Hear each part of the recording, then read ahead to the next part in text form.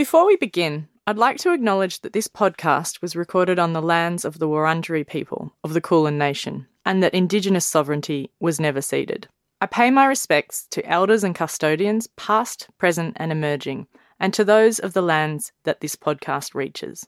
As I embark on this process of speaking and listening, I'm doing so in the home of one of the longest continuous cultures of oral storytelling on the planet.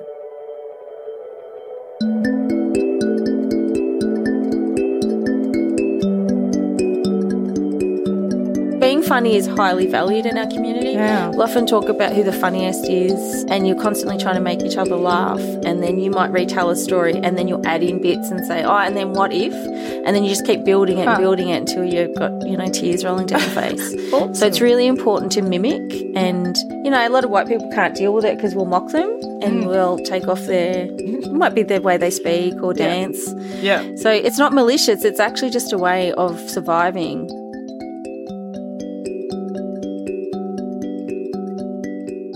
Hi, I'm Ty Snaith, and this is A World of One's Own, a series of conversations with women and non-binary artists I respect and admire. In each of these conversations, we attempt to break down the how and why of what we make. Together, we look at physical processes and how they relate not only to outcomes, but also connect to the unconscious or non-visual parallels and needs in our lives. Today, I'm speaking with Paola Balla. A true slashie, Paola is a visual artist, curator, writer, activist and proud Wemba Gunditjmara woman. From a long line of strong matriarchal women, Paola is one of the best storytellers I've met in ages. In this conversation, we hear so many amazing stories from Paola's early years. Everything from growing up with the only drag king mother in Echuca Moama to selling her first artwork by default in the local op shop. Paola uses humour in every aspect of her work and life as a sharp and enticing tool, and proudly owns what she calls her triple whammy of otherness. Paola Balla, Wemba woman, artist, curator, researcher. There's a lot of things I can put at the end of your name, Paola. Welcome. Thank you. Are they the general list that you usually have? Yes. There's a couple others I play with. Yeah? Yeah. But, it's funny. It's that, I'm proud of what I do, but you get embarrassed about all the slashies, I think pretty much everyone I've spoken to is a slashie, and that's part of this project is I'm pretty interested in slashies. Good. You're definitely one.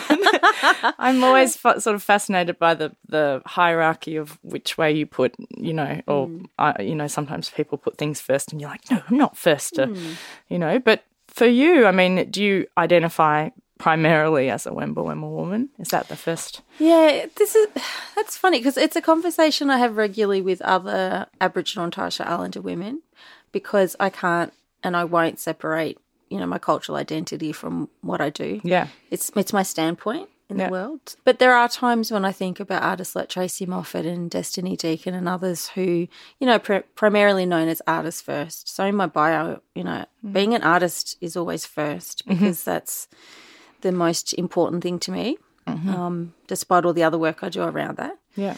But I'll either have in my bio, that I'm a Wemba woman and also Gunditjmara through our patriarchal side, but our matriarchy is foremost. Mm-hmm. Yeah, other times it'll be, Paola Balla's an artist and da-da-da-da, and I'm also a Wemba woman. So I think it's, I had a conversation with a friend recently and she was talking about that she doesn't put her mob in because she wants to be respected as a practitioner first. Yeah. And then talk about culture and identity after. So, yeah. Yeah, it's a tricky, identity is such a complex thing for everyone, but I can imagine...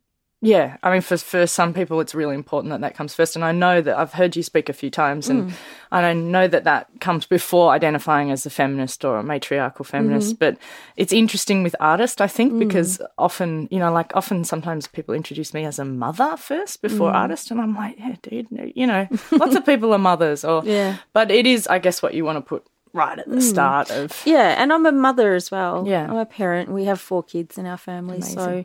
Yeah, I've often thought about, and there's times when I've put that in my bio depending on what the purpose of an event or, a job is. But, it just gives me the irks. It sort of gives me that Sonia Kruger creeps of saying, as a mother. Yeah, exactly. And then they just want to talk about being a mother. Yeah, it's like their prime qualification for commenting on terrorism. Being alive. Yeah, or just, any criticism they want to make. It's like, as a mother. Yeah, it's not cool. It gives me the creeps too. But the other thing that I was thinking about putting in your bio is an activist, and I know you come from a long line of activists and successful people creating amazing change.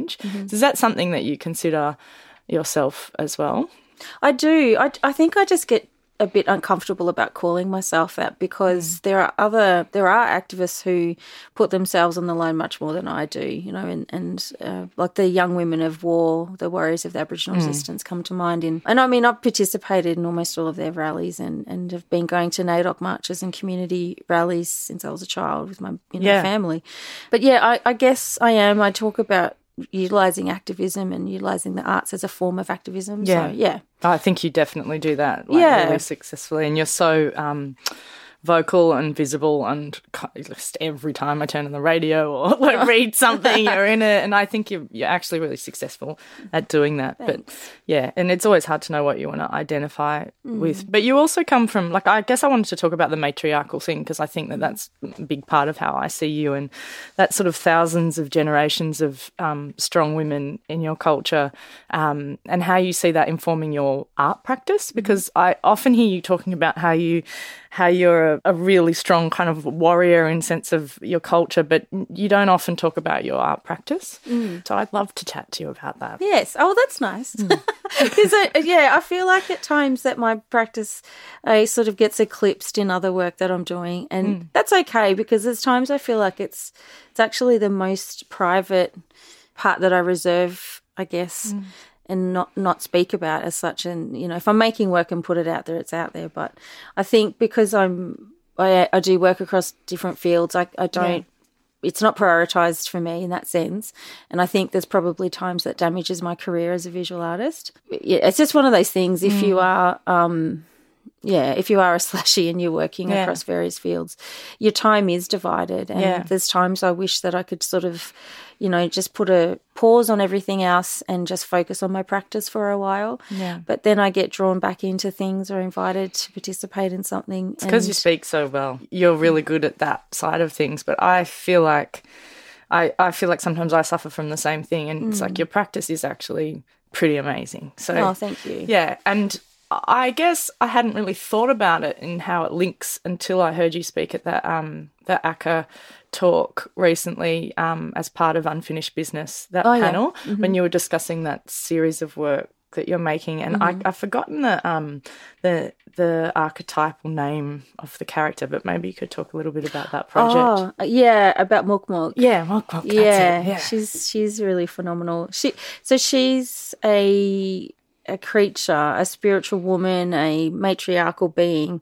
who was written about by Auntie Marge Tucker in her 1977 biography, which is called If Everyone Cared. Oh, I've got to read that. Yeah, it's beautiful. Well, it's out of print. You really have to search for it. Okay. It was one of the very first autobiographies by an Aboriginal person in the world. When was it written? In 1977. Wow. So there was there is a long line of Indigenous literature in Australia. So as early as, I think it's around 1856, Bennelong's Letter. Yeah. And then about into 1929, David Uniapan, who's an inventor and, features on the $50 note. Yes. Amazing inventor. Yeah. Made different cogs and kind of and crazy the shearing things. clippers. That's right. Yep. Yeah. And a prototype for helicopter blades. Oh, really? Incredible. Absolutely incredible. But he wrote a book in 1929. And then in 1964, Ujuru Kath Walker's Book of Poetry. And then in 1977, it's Auntie Marge's book. So there's sort of these foundation Indigenous texts in Australia. But it was her first autobiography as such. And about her life. About her life, because she'd been stolen as a little girl, and she was an indentured servant. She was a slave for a white woman on her property, and Auntie Marge survived absolute horrors and abuse, in that service. She was trained at the Cootamundra Girls' Home, where a lot of Aboriginal girls were taken. Up New north? South Wales. New South Wales, okay. And, so she survived the horrors of that, and it survived it to become a phenomenal leader and, community woman who established a range of services and provided voice for us. And her voice is really important to me because, history favours male voices, and that's true for our Aboriginal community as well. Yeah. So patriarchy affects us across, us as women and as Aboriginal women. Yeah. And so many of the women aren't named in the movement, whereas William Cooper's very known and William Mr. Ferguson and Barrack and all those. But people were sort of pressed to name the Aboriginal women it's activists. sad, isn't it? And they're often really the core strength as well. That's right. Yeah. And so Auntie Marge writing that book was really important. And so she went on to do all this work and was part of all of that activism, highly respected in the community, and she's dearly cherished. And she lived to be, an incredible elder. But that book's really important. The copy that I have was actually my grandmother's. Wow. And it's autographed by Auntie Marge. That's amazing. Yeah. Wow. It was done in the 70s around the time that it came out. And it says from, Laladia with love, which is her language name. Oh. And then a few years ago, my mother gifted me that book, which, was just so emotional and incredible and such a gift. But I think what my mother was doing was acknowledging the work I've been doing. Mm-hmm. And she was acknowledging that she always knew that I was an artist. So when I was a child, she said that all she had to do was give me a pen and paper or pencil and paper, and I would busy myself wherever I was. Yeah. It's all I needed. And same. And I used to really go into myself. And I experienced a lot of trauma as a child, like sexual abuse and family trauma, which is transgenerational for Aboriginal people. Yeah.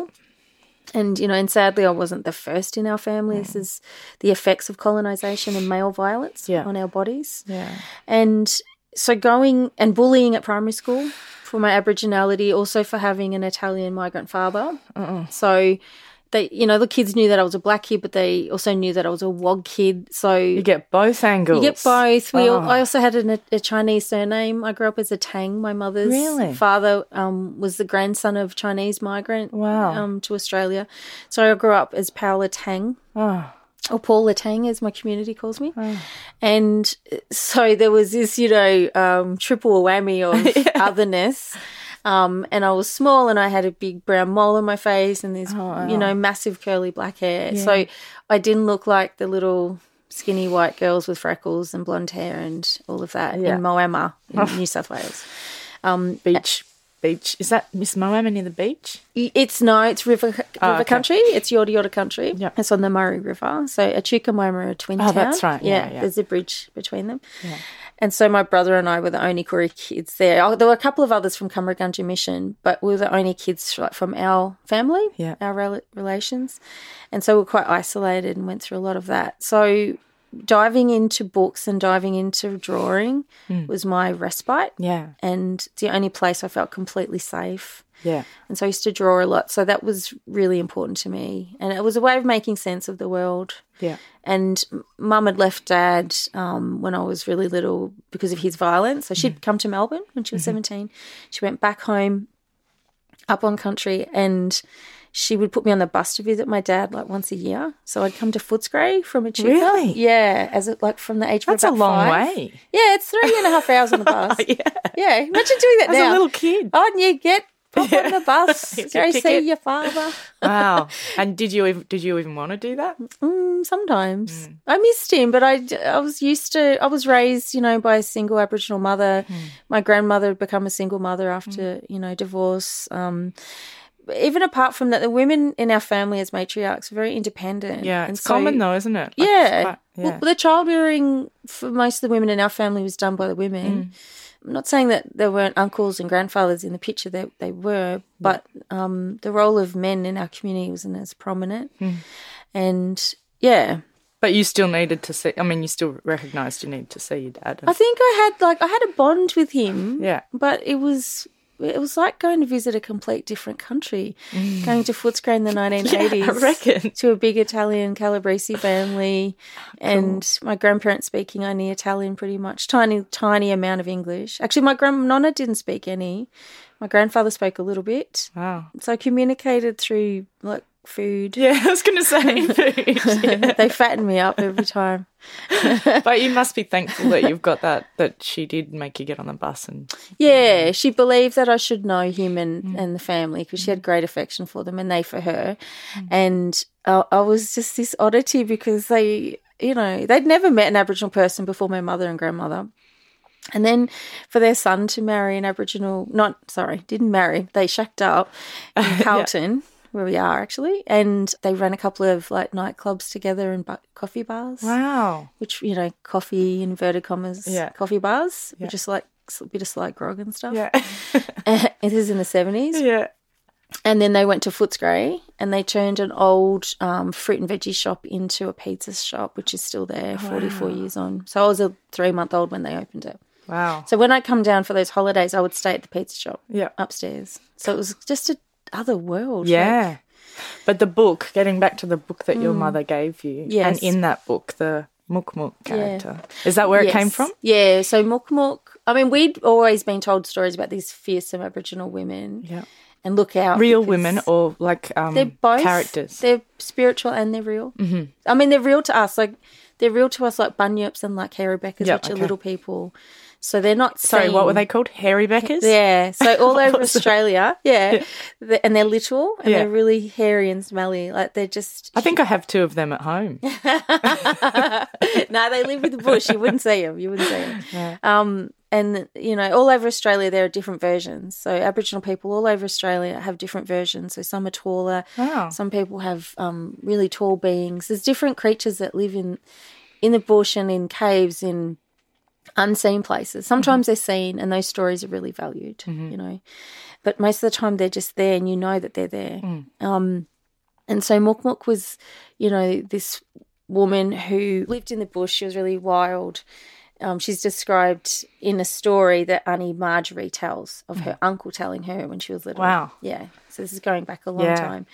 And that she's got big wild hair and she's ugly and she's got flappy ears and she's quite wild and she roams around by herself. So she's fearless. Wow. So she's in the bush. Is she an outcast? Is that sort of... No, she's just independent. Like independent. Yeah. And so what she would do is steal children. Yeah. And so if children wandered away, so it was all about lessons. Oh, yeah, to staying stay close. Yeah. So if they wandered away, she would take them. And then the other thing she would do is like chop up men and cook their flesh on the fire.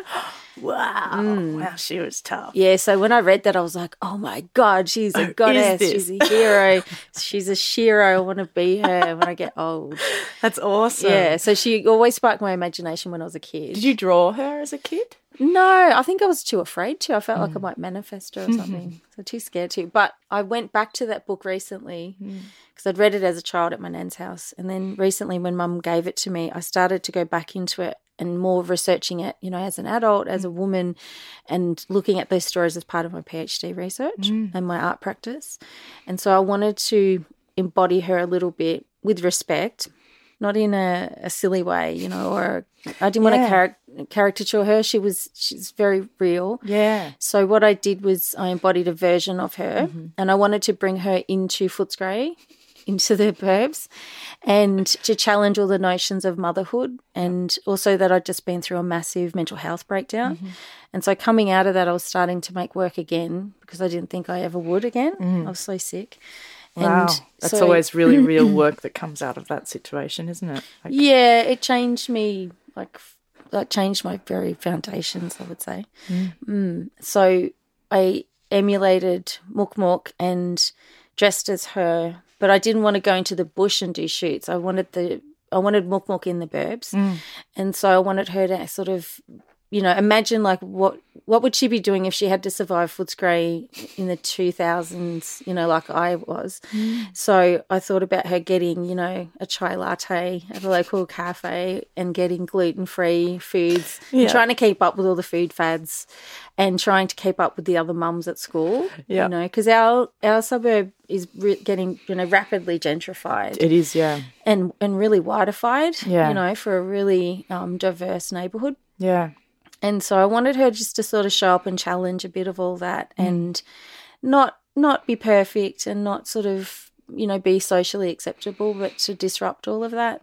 And so I had her brush my hair out when I had it really long, teased it did everything the opposite of how you're meant to sort of present yourself, And I filled my hair with a halo of dead bush flowers and native flowers, and I also put in some Patterson's curse, which is a weed, which looks pretty from a distance, but it's actually a weed. Yeah, so I wanted big that purple thistle, isn't it? Yeah. And I used to see them in paddocks when we go for drives around the country, around the Goulburn Valley and Yorta country and everything. They're introduced though, right? Like they're from Scotland or... Yeah, I remember saying to Mum once, those purple flowers are so beautiful. And she goes, they're a bloody weed. Yeah, like all us weeds. Yeah, so it's sort of like a real reality check. It's like, don't get sucked in. Yeah. Don't be seduced by colonisation, So, but I wanted to put some in there just as a reminder. I did my eyes in this really reddish pink. I got my daughter to do it, actually. She's a makeup artist, Rosie Kalina. She's really talented. I heard her speaking the other day, yeah. Oh, did you? Yeah, I think I heard her speaking on Triple R.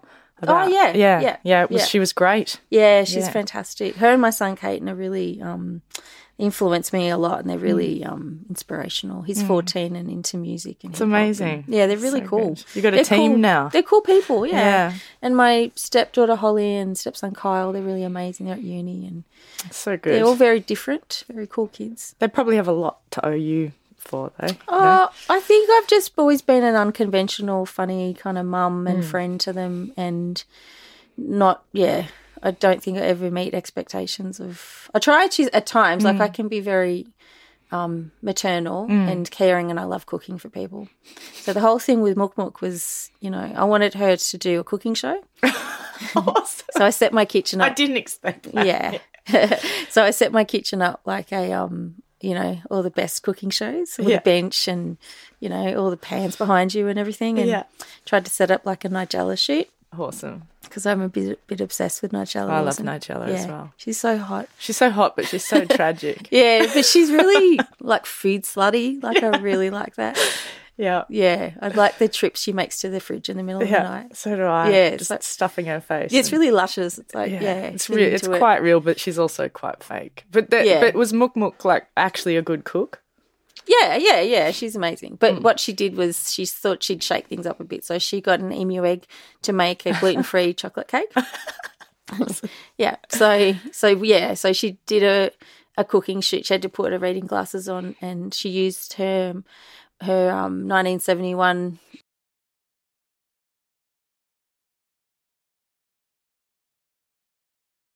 Australian New Zealand cooking book. Oh. That was gifted to me as well. Great.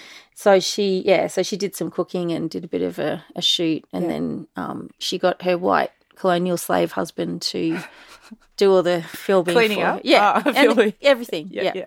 And did some washing and pegged some washing out and just pretended that she's domesticated, but she's not. Yeah. So it was just playing with all of that. And so just did a shoot and a couple of portraits and called a couple like I woke up like this. And yeah. And did you, so was there a video, work and then series of photographs? Yeah. And then where were they shown, in what kind of context? I had a solo show at Kingston Art Space in, where is it? Past St Kilda. Yeah, Kingston. The east. Yeah, the east. I'm a Westie, so I get confused. It's the east. So I had a solo show there, and in the gallery, it's an old, some old sort of colonial building, and within it they have a safe. And so and there was a projector in there and a little seat, which was great. So they turned that into a space. Great. So I projected the film footage in there with a soundtrack of 2 country and western songs. So one was Stand By Your Man by Tammy Wynette, and the other one was Crazy by Patsy Cline. Yeah. And it's music I grew up with, so my mother and grandmother and aunties and the whole family. And I'd done a solo show about country music in 2010 as well, called Just Singing Up Country and Western. So I sort of harked back to that a little bit. But Crazy was really about the mental health struggles and trauma, and Stand By Your Man is about, speaking to domestic violence. Yeah. And so I just had those 2 songs just on loop. So the first time you listen to it, it's lovely, and then, like afterwards you're like, sending you absolutely mental sitting in there. But I wanted it and it's in black and white, and it was Mook Mook heading off to university. So she had a red, black and yellow graduation stole, and it's the one that I actually wore when I graduated from my community Bachelor of Education. And then the other thing she did was drag 2 vintage Australia Post bags full of sticks up the road because she had other work to do. Yeah. And so is she still alive in your kind of practice, or is there room for new sort of archetypes or characters or stories to sort of come to life? Is that something that's going to be ongoing, those kind of female? She is, but I want to check in more with Auntie Marge's actual granddaughters and great-granddaughters before I do any more of that, because I don't want it to become something that's yours and not theirs. Not I'm not taking the piss. Like it's No. It's I wanted to bring to life a part of that storytelling. Yeah. So I'd think before I did anything else, I would check in, and with my PhD research, I'll be, speaking to other women, maybe about other stories and other beings. And I think I'd maybe look at another character. The other thing I did a few years before that was recreating Frida Kahlo and imagining her living in Footscray as well.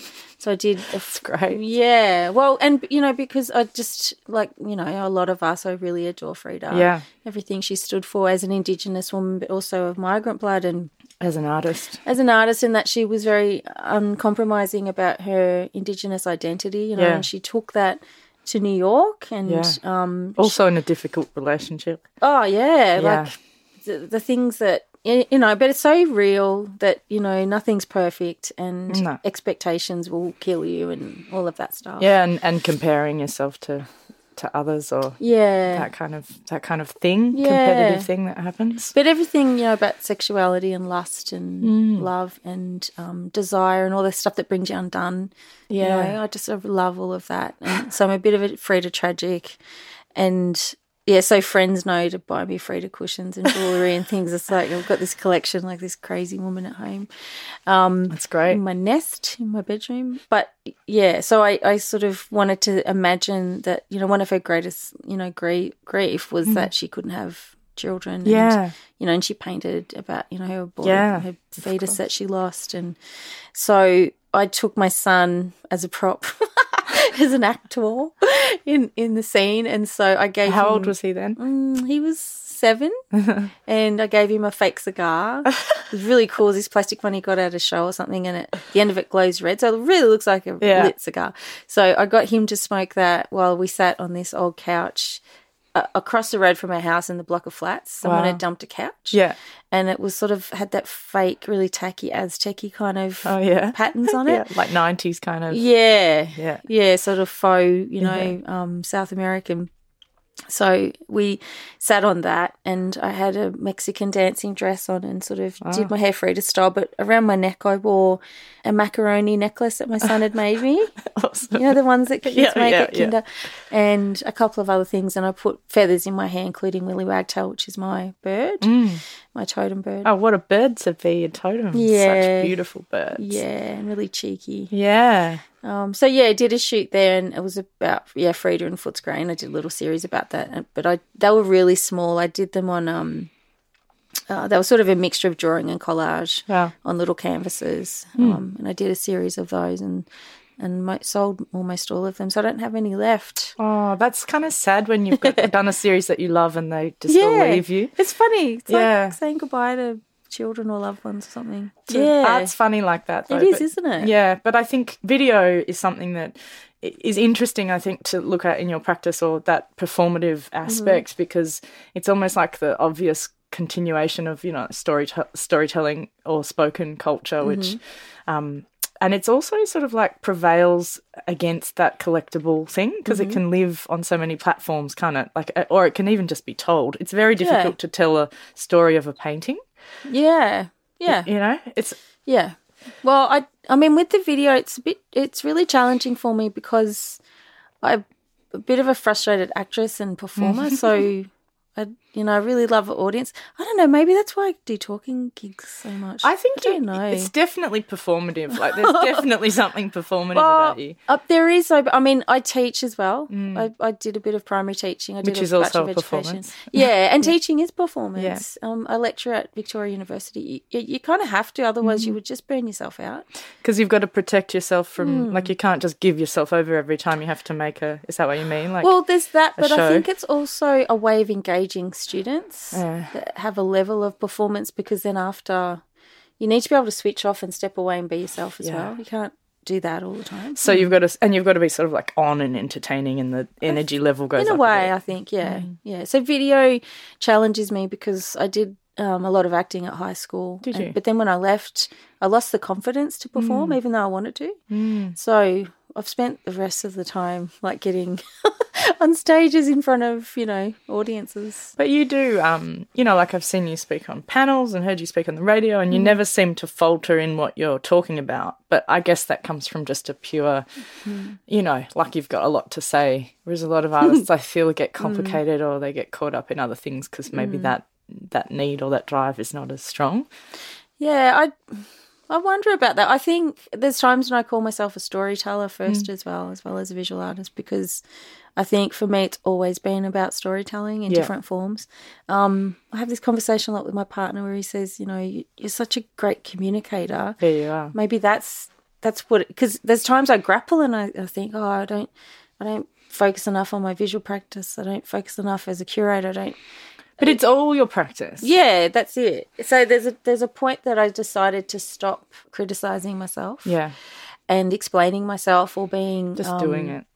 Yeah, or explaining to people why I do different things. And I thought, no, I'm just going to Beyonce it. Like, she doesn't sit around, wondering, what she's going to call herself. No. And, maybe I shouldn't dance and sing. Like, she doesn't do that. I get that. Yeah. Yeah, I feel the same way. And I think you get to a certain point where, and a lot of the women I've been speaking to have got to that point where I guess you're sort of like mid-career and not quite like, that established can do whatever you want, but at the same time not emerging anymore. And really, you're just too busy to spend time explaining how it fits in. You've just got to do it all together and have faith that I think there's a whole generation under us that are starting to kind of go, oh, wow, like that's actually a skill in itself, is to do all these different things and actually help them, those different aspects feed into each other. And I think with your practice, it's like, it's epic. Thank you. Yeah, no, it's really, really inspiring, because I don't think there's that many people that just completely believe in it and do it without kind of questioning it or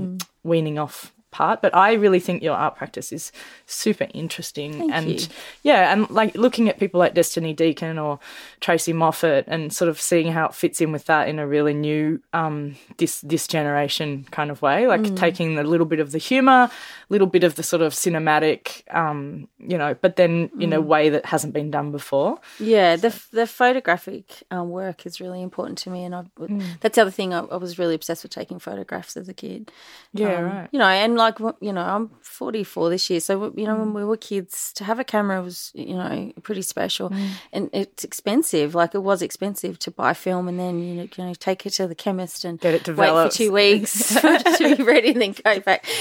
So I love the immediacy of phones and the immediacy of image, but I also miss the patience involved and the risk that half the first 5 you go through, they just be a blurry mess, and you just go, oh God damn it, you waste money. And then you get one, you're like, wow. Yeah, but this one's great. Or an accident one that you didn't think you were taking. Yeah. Yeah. So those pictures inform my practice a fair bit. Like my mother's photographic collection from the 70s onward. I often dip into that for works. So you have that whole collection? Yeah, she loans it to me when I need it. Oh, wow. Yeah, which is really kind. So does your mum consider herself an artist as well, or is there... Yeah, she does. Mum has increasingly been making more and more work. So she paints and draws and makes all sorts of things. She makes dolls and bags and all sorts of things. She does this beautiful little, it's a craft kind of practice, I guess, and painting. And she's really creative. She always wrote poetry. She always curated the house in a very particular way. Like, it was really beautiful, like my grandmother did. She was always making things or doing something. And then she was also a drag king. Yeah, I heard you mention that. So go into that a bit more, because that's fascinating. In Melbourne or Sydney? No, at home in Echuca. In Echuca? Yeah. Wow. Yeah, like that's, to do it in a country town in the 1980s was just unheard of. Totally. Yeah. So our family, like a lot of Koori families, really value performance and storytelling, dressing up. So as kids, we were always told by our, my mum, my aunties, my nan. Come on, you kids, make us laugh. And they would make us. Make us laugh. Yeah, constantly. Come on, you kids. That's your job. Yeah, mimic so-and-so. Oh, wow. Or do a funny dance. Or put that song on and you got to dance to it and you got to mime to it. That reminds me, I recently saw Juki Mala for the first time, the dance group. I haven't seen them. Oh, they're really amazing. And that whole thing, I watched lots of interviews afterwards, just that mimicking kind of different dance types. And they got sort of famous because they had this Greek woman in their community and she was sick, and so they did a little performance for her of like a the Zorba. Yeah, the Zorba, yeah, that's I've them. seen them. Yeah, and then they got picked up and did a big stage show, and they like mimicked Michael Jackson and just Bollywood, and just such incredible mimics, but then put in kind of like local moves, and there's some kangaroo bits, and they're just so awesome. Yeah, they're great. But I didn't realise that there was that real kind of like eclectic, not showman, but sort of like mimicky. Yeah, funny You're funny forced man. to show off, be funny. Being funny is highly valued in our community. Yeah. We'll often talk about who the funniest is, and you're constantly trying to make each other laugh, and then you might retell a story, and then you'll add in bits and say, and then what if? And then you just keep building it and building it until you've got, tears rolling down your face. Awesome. So it's really important to mimic, and, a lot of white people can't deal with it because we'll mock them. And we'll take off it might be the way they speak or dance. Yeah. So it's not malicious. It's actually just a way of surviving and celebrating. Like a lyrebird. Yeah, it's just for fun. It's for fun. Like, you have to laugh because we deal with so much. We're so we deal with so much grief and trauma that it's really important to value laughter and joy. So that's part of it. So it's part of survival, really, isn't it? Yeah. And how, with all the sort of like comedians now as well, the sort of deadly funny stuff, it's just Mum was a part of that. Yeah, right. One of the first, she was the oldest person, I think, to do it in one of the first rounds in Melbourne. Yeah. Amazing. Yeah, so in Echuca in the 80s, she would get dressed up as an old Italian man called Luigi. That's so good. Yeah. Have you got footage of that? Oh, we don't. We moved house a lot, and a lot of stuff was lost, and at one point, our house got cleaned out and all our stuff got dumped at the Salvos when we were in between moving. Someone else cleaned it out. Yeah, it was because we were in Aboriginal housing, it was public housing. Yeah. And my mother couldn't afford to do our complete move between Echuca and Melbourne. Oh, so she left some behind. She left some stuff behind. I had gone back home for a weekend with a girlfriend and had this big night out. I was 18. Yeah. And we went to the op shop that day to get clothes to wear out that night. Yeah. Because Echuca's got one nightclub. Yeah. We're going to go to that nightclub. And usually good op shops as well. Yeah, really good op shops because no one else wants to wear the stuff that I would pull out of them. Yeah. And I looked at the counter and I said, that looks like one of my mum's dolls. She's got one of those. And then I said, and that looks like her jewellery. And that looks like, oh my God, that's my mum's. And then I looked up and behind the counter on some white trellis, like garden trellis, it was so bizarre. It was so surreal. It was my mother's dress pinned out, fanned out, like done up like a proper display. And then I went, oh my God, that's my mum's stuff. Where did you get this from? And then I started to look around the op shop and it was full of our stuff. So I Did you just take it all back? Yeah, so I became hysterical and I started yelling at these old ladies in the op shop going, these are our things, what have you done? And my friends freaking out going, these are my friends' things. Weird. I wrote a story about it called The Garbage Bag Diaries because I ended up getting everything in garbage bags. Yeah. There were 8 full garbage bags. And I had to get the train back to Melbourne. With all the bags? Yeah. Oh, God. Yeah, and the guy I hooked up with the night before he drove me to the station. Oh, well, what a story. It was really funny. At least you got it all back, though. Well, some of it was already gone. So the funny thing is that's how I sold my first painting. Through the op shop? Yeah. So my year 12 VCE painting, my main assessment, it was a portrait of my mother and brother. It got sold. Well, I've got it's very similar to my story. I think my year 12 painting that I loved, I was storing in my mum's garage, like in Ringwood or whatever. And I went back recently and said, Mum, where do you have all those old works? Because they're kind of like, I stored them because they're important. Oh, no, I sold them. I put them out on the nature strip. And sold it for $50. And I was like, what? She said, yeah, some guy said it was really good. Well, Okay. my painting, I think it went for like $45 or something, and I was like devastated, but then I was really happy, and I said, "Where's this painting?" And I described it, and they said, "Oh no, a lady out in a farm bought it. She really liked it." And I went, "Oh, that's amazing! That's great!" So and then I went, "No, but where is it? It's gone." So they didn't give me the money, though. Track it down. Oh, that kind of stuff of like those stories of sort of, like resilience and change and stuff. I guess it's trauma at the time, like in a real way. But I love the way that you have turned it into kind of humor. Like I can laugh about it now. Yeah. It was devastating at the time. Yeah. But I wrote a story about it, and you know how La Mama burnt down recently? Yeah, which is really sad. so sad. I actually read that story. That was the first time I ever did a public reading, and it was at La Mama. Wow. On one of their nights. So that would have been great to see. I read the Garbage Bag Diaries out then. So have you ever thought about doing like The Moth or going have you heard about the Moth podcast? Yeah. Because those kind of story, like obviously you're a storyteller, but do you ever like explicitly go and apart from that time at La Mama, do you do that regularly? Like tell stories on stage or a little bit. I've done some stuff with The Lifted Brow because they've published a trilogy of mine. So that was a couple of years ago, and then they put it in their anthology, their best of volume 2, which was great. I have to find that. Yeah, and then I've done a few readings from that at the Emerging Writers Festival and an event called Amazing Babe. So I do a little bit of, I do some creative nonfiction, so I read. I wanted to quickly touch on just last week was NAIDOC week. Was it the week before? Last week? Yeah, both. It went for 2 weeks. Right, well, there you go, last 2 weeks. And I really was super into the theme this year of Because of Her We Can.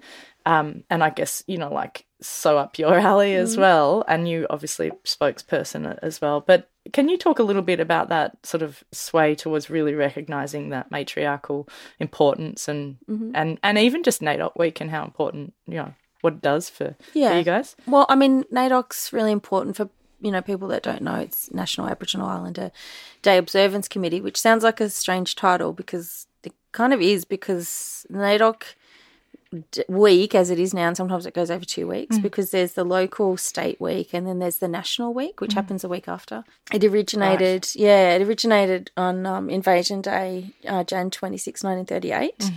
And so a group of Aboriginal activists and leaders and elders gathered in Sydney, in Elizabeth Street, Sydney, and to protest and talk about the mourning of Aboriginal people. So they're actually calling January 26th Mourning Day.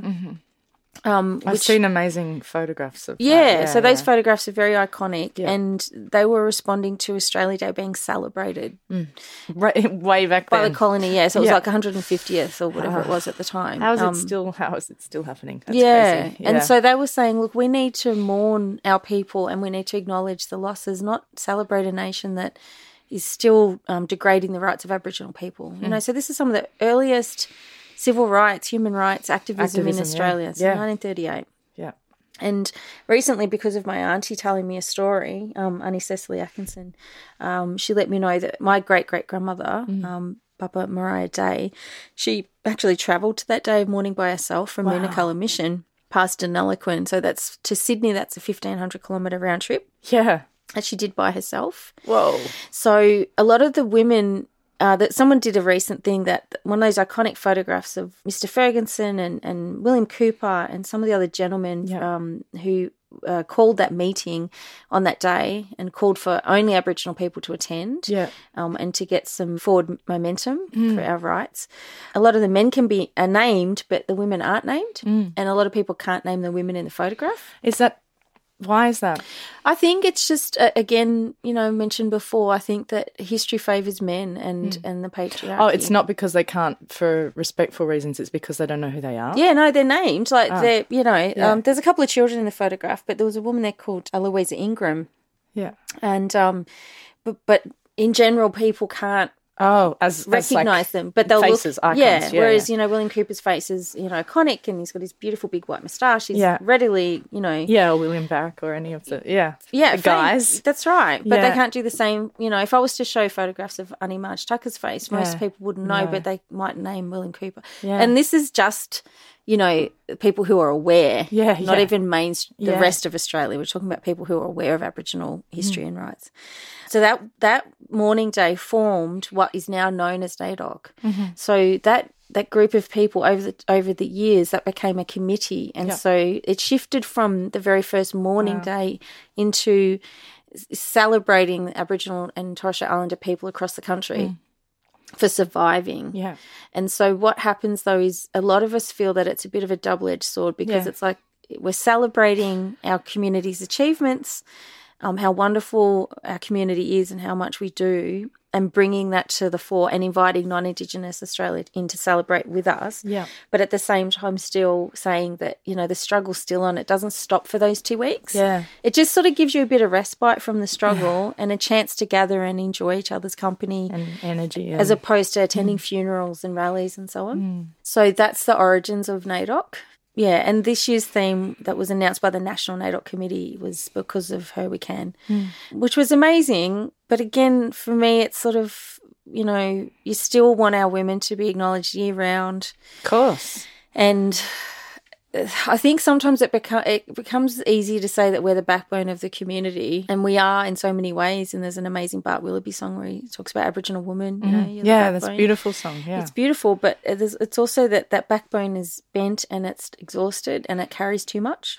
So it's remembering that as well. So it's just the duality of remembering the burden that's on us.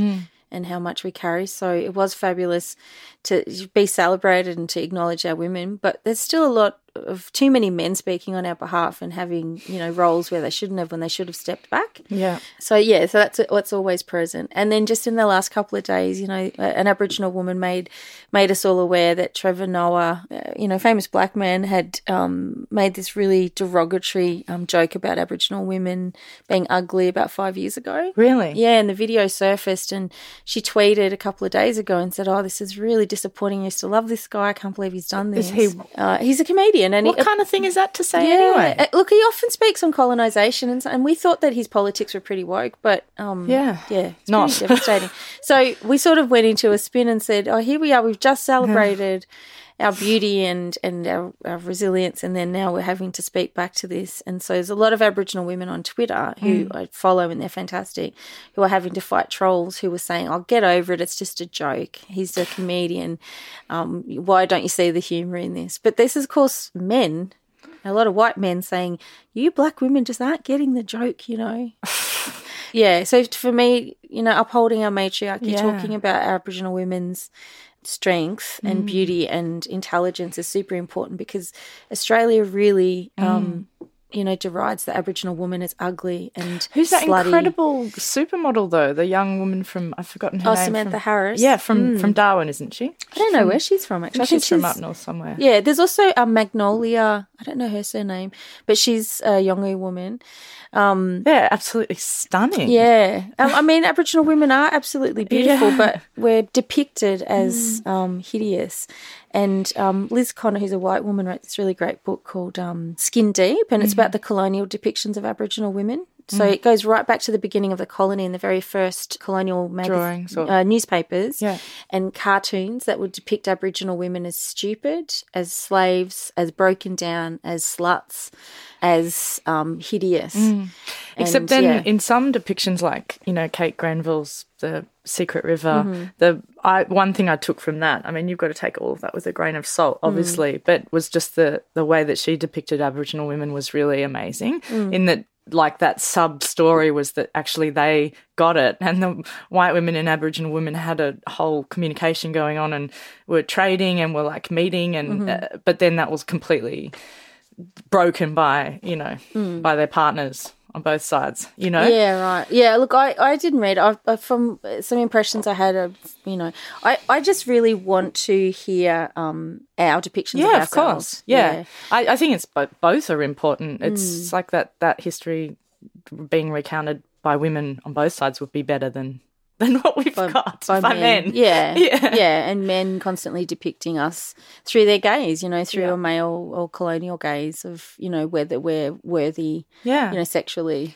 But that's it. And I think there's that fear. I just recently watched Sweet Country, the it's a new film and just incredible in the way that it depicted, like that abuse of Indigenous women by white colonial men, and it continues. In Victoria, there was a recent study, and it's somewhere around 79% of Victorian Aboriginal women are actually with non-Aboriginal partners. Yeah, and yet we go through 34 times the amount of domestic violence than non-Aboriginal women do, and we're 11 times more likely to end up in hospital or murdered.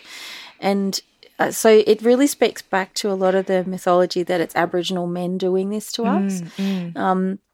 So it's actually a male violence problem. It's not an Aboriginal problem. It's a colonial violence problem in this country. Yeah, so much violence in this country and still going on and hidden and not addressed properly. Yeah, and that's toxic why masculinity. That's right, and that's why I think that a matriarchal future is a safer one for everyone. I tend to agree there, but I mean, and it's not like men can't help with that either. They can also help in that, putting that in place and recognising that. And I think there are a lot of men trying to do that, but I think a lot more needs to be done. Yeah, men need to submit to matriarchal power. Totally, and actually help enable that. Yeah, and not need to submit, and also not take offence, like not take it personally. Yeah, because like we haven't taken it personally for thousands of generations. But I guess I think that what's happening at ACCA is really interesting. Hannah's new role, but also you curating sovereignty last year, and man runs ACCA, and he's managed to actually sort of hand over some power and quite effectively. Shout out to Max. Yep. But can you speak a little bit about how that exhibition of sovereignty, has solidified, or what opportunity that gave to you, or what that meant to you? Curating sovereignty with Max there was. Yeah, I mean, it was a really significant opportunity, and I really thank to Jacob Boehm and Destiny Deacon and Virginia Fraser for really, I think they backed me up and recommended me to Max, and they also supported me throughout. And my relationship with Destiny is really important because she was one of my first tutors at Melbourne Uni back in 93. She's pretty amazing. Yeah, which was incredible, and she's an incredible artist and influence. So it was a really significant opportunity for me as a curator and community artist, but much more for my community. Like, I felt that it was such a significant opportunity to platform the work of Victorian Aboriginal artists predominantly. Such a great show. Yeah, it was. I'm so proud of it. And when there's also Aboriginal people from other parts of Australia who live in Melbourne that were in the show, and that's important because it reflects our community, that it's diverse. But I really wanted to make sure that Victorian Aboriginal culture through those works was really platformed and respected. And it was good I didn't have to push too hard on Max to say that I wanted the, majority of artists to be female and to have a matriarchal space in the gallery. And that was exciting for me because it was a way of sort of highlighting the matriarchal work that had always been a part of my practice to that point. Bringing it into the current context, like the lineage. Yeah, and also to demonstrate that you can have a female-defined space in a gallery that was a deep listening place. And Dadiri's a deep listening methodology that Miriam Rose Ungamir writes about. And I wanted that to be a deep listening place to women's experiences and voices. So I love that room that Marie Clark's work was in, that sort of dark room. Yeah, that's it. Yeah, that was so beautiful. And I selected this blood red colour for the walls, and I wanted it to highlight the ongoing sacrifices that Aboriginal women make, and the spilling of our blood in the land, and also just the sacredness of Aboriginal women's bodies and knowledge. Yeah. Oh. On that note, because, it's just so beautiful. If anyone hasn't seen that show, you can probably look up documentation online on the ACCA website. Yeah, ACCA's got a large number of the works are on the website, and the catalogue is free and downloadable. There you go. Yeah. Do it. I think we've reached time, but I've thoroughly enjoyed speaking to you, and I just want to say thank you because I know you're a really busy person. So thanks for coming and joining us. Thanks so much.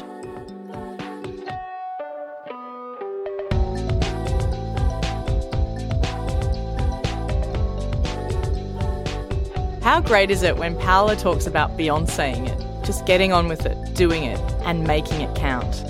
Who cares if you sing and dance?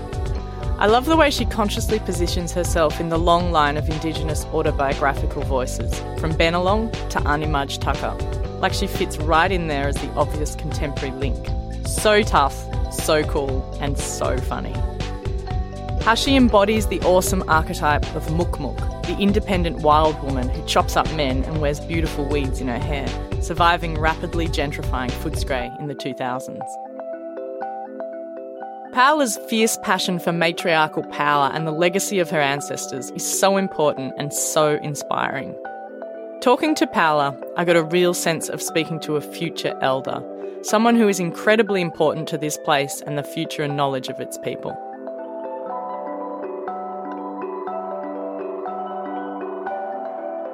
This conversation was hosted by me, Ty Snaith. I'm an artist for those of you who don't know my work. I'm actually making a series of artworks inspired by each of these conversations. If you're interested, the first iteration is showing now at Sarah Scout Presents in Collins Street, Melbourne, and running until the 10th of November 2018. After that, the documentation will live on my website. For more information about the project and the artists I'm speaking to, head to tysnaith.com. Thanks to my audio producer Beck Fari and Melbourne musician Fia, spelled Phia, for letting us use this track, End of the Day, from her album The Ocean of Everything. This podcast was originally conceived as part of the exhibition Unfinished Business: Perspectives on Art and Feminism at the Australian Centre for Contemporary Art. This second season, and the exhibition, is supported by the Australia Council for the Arts.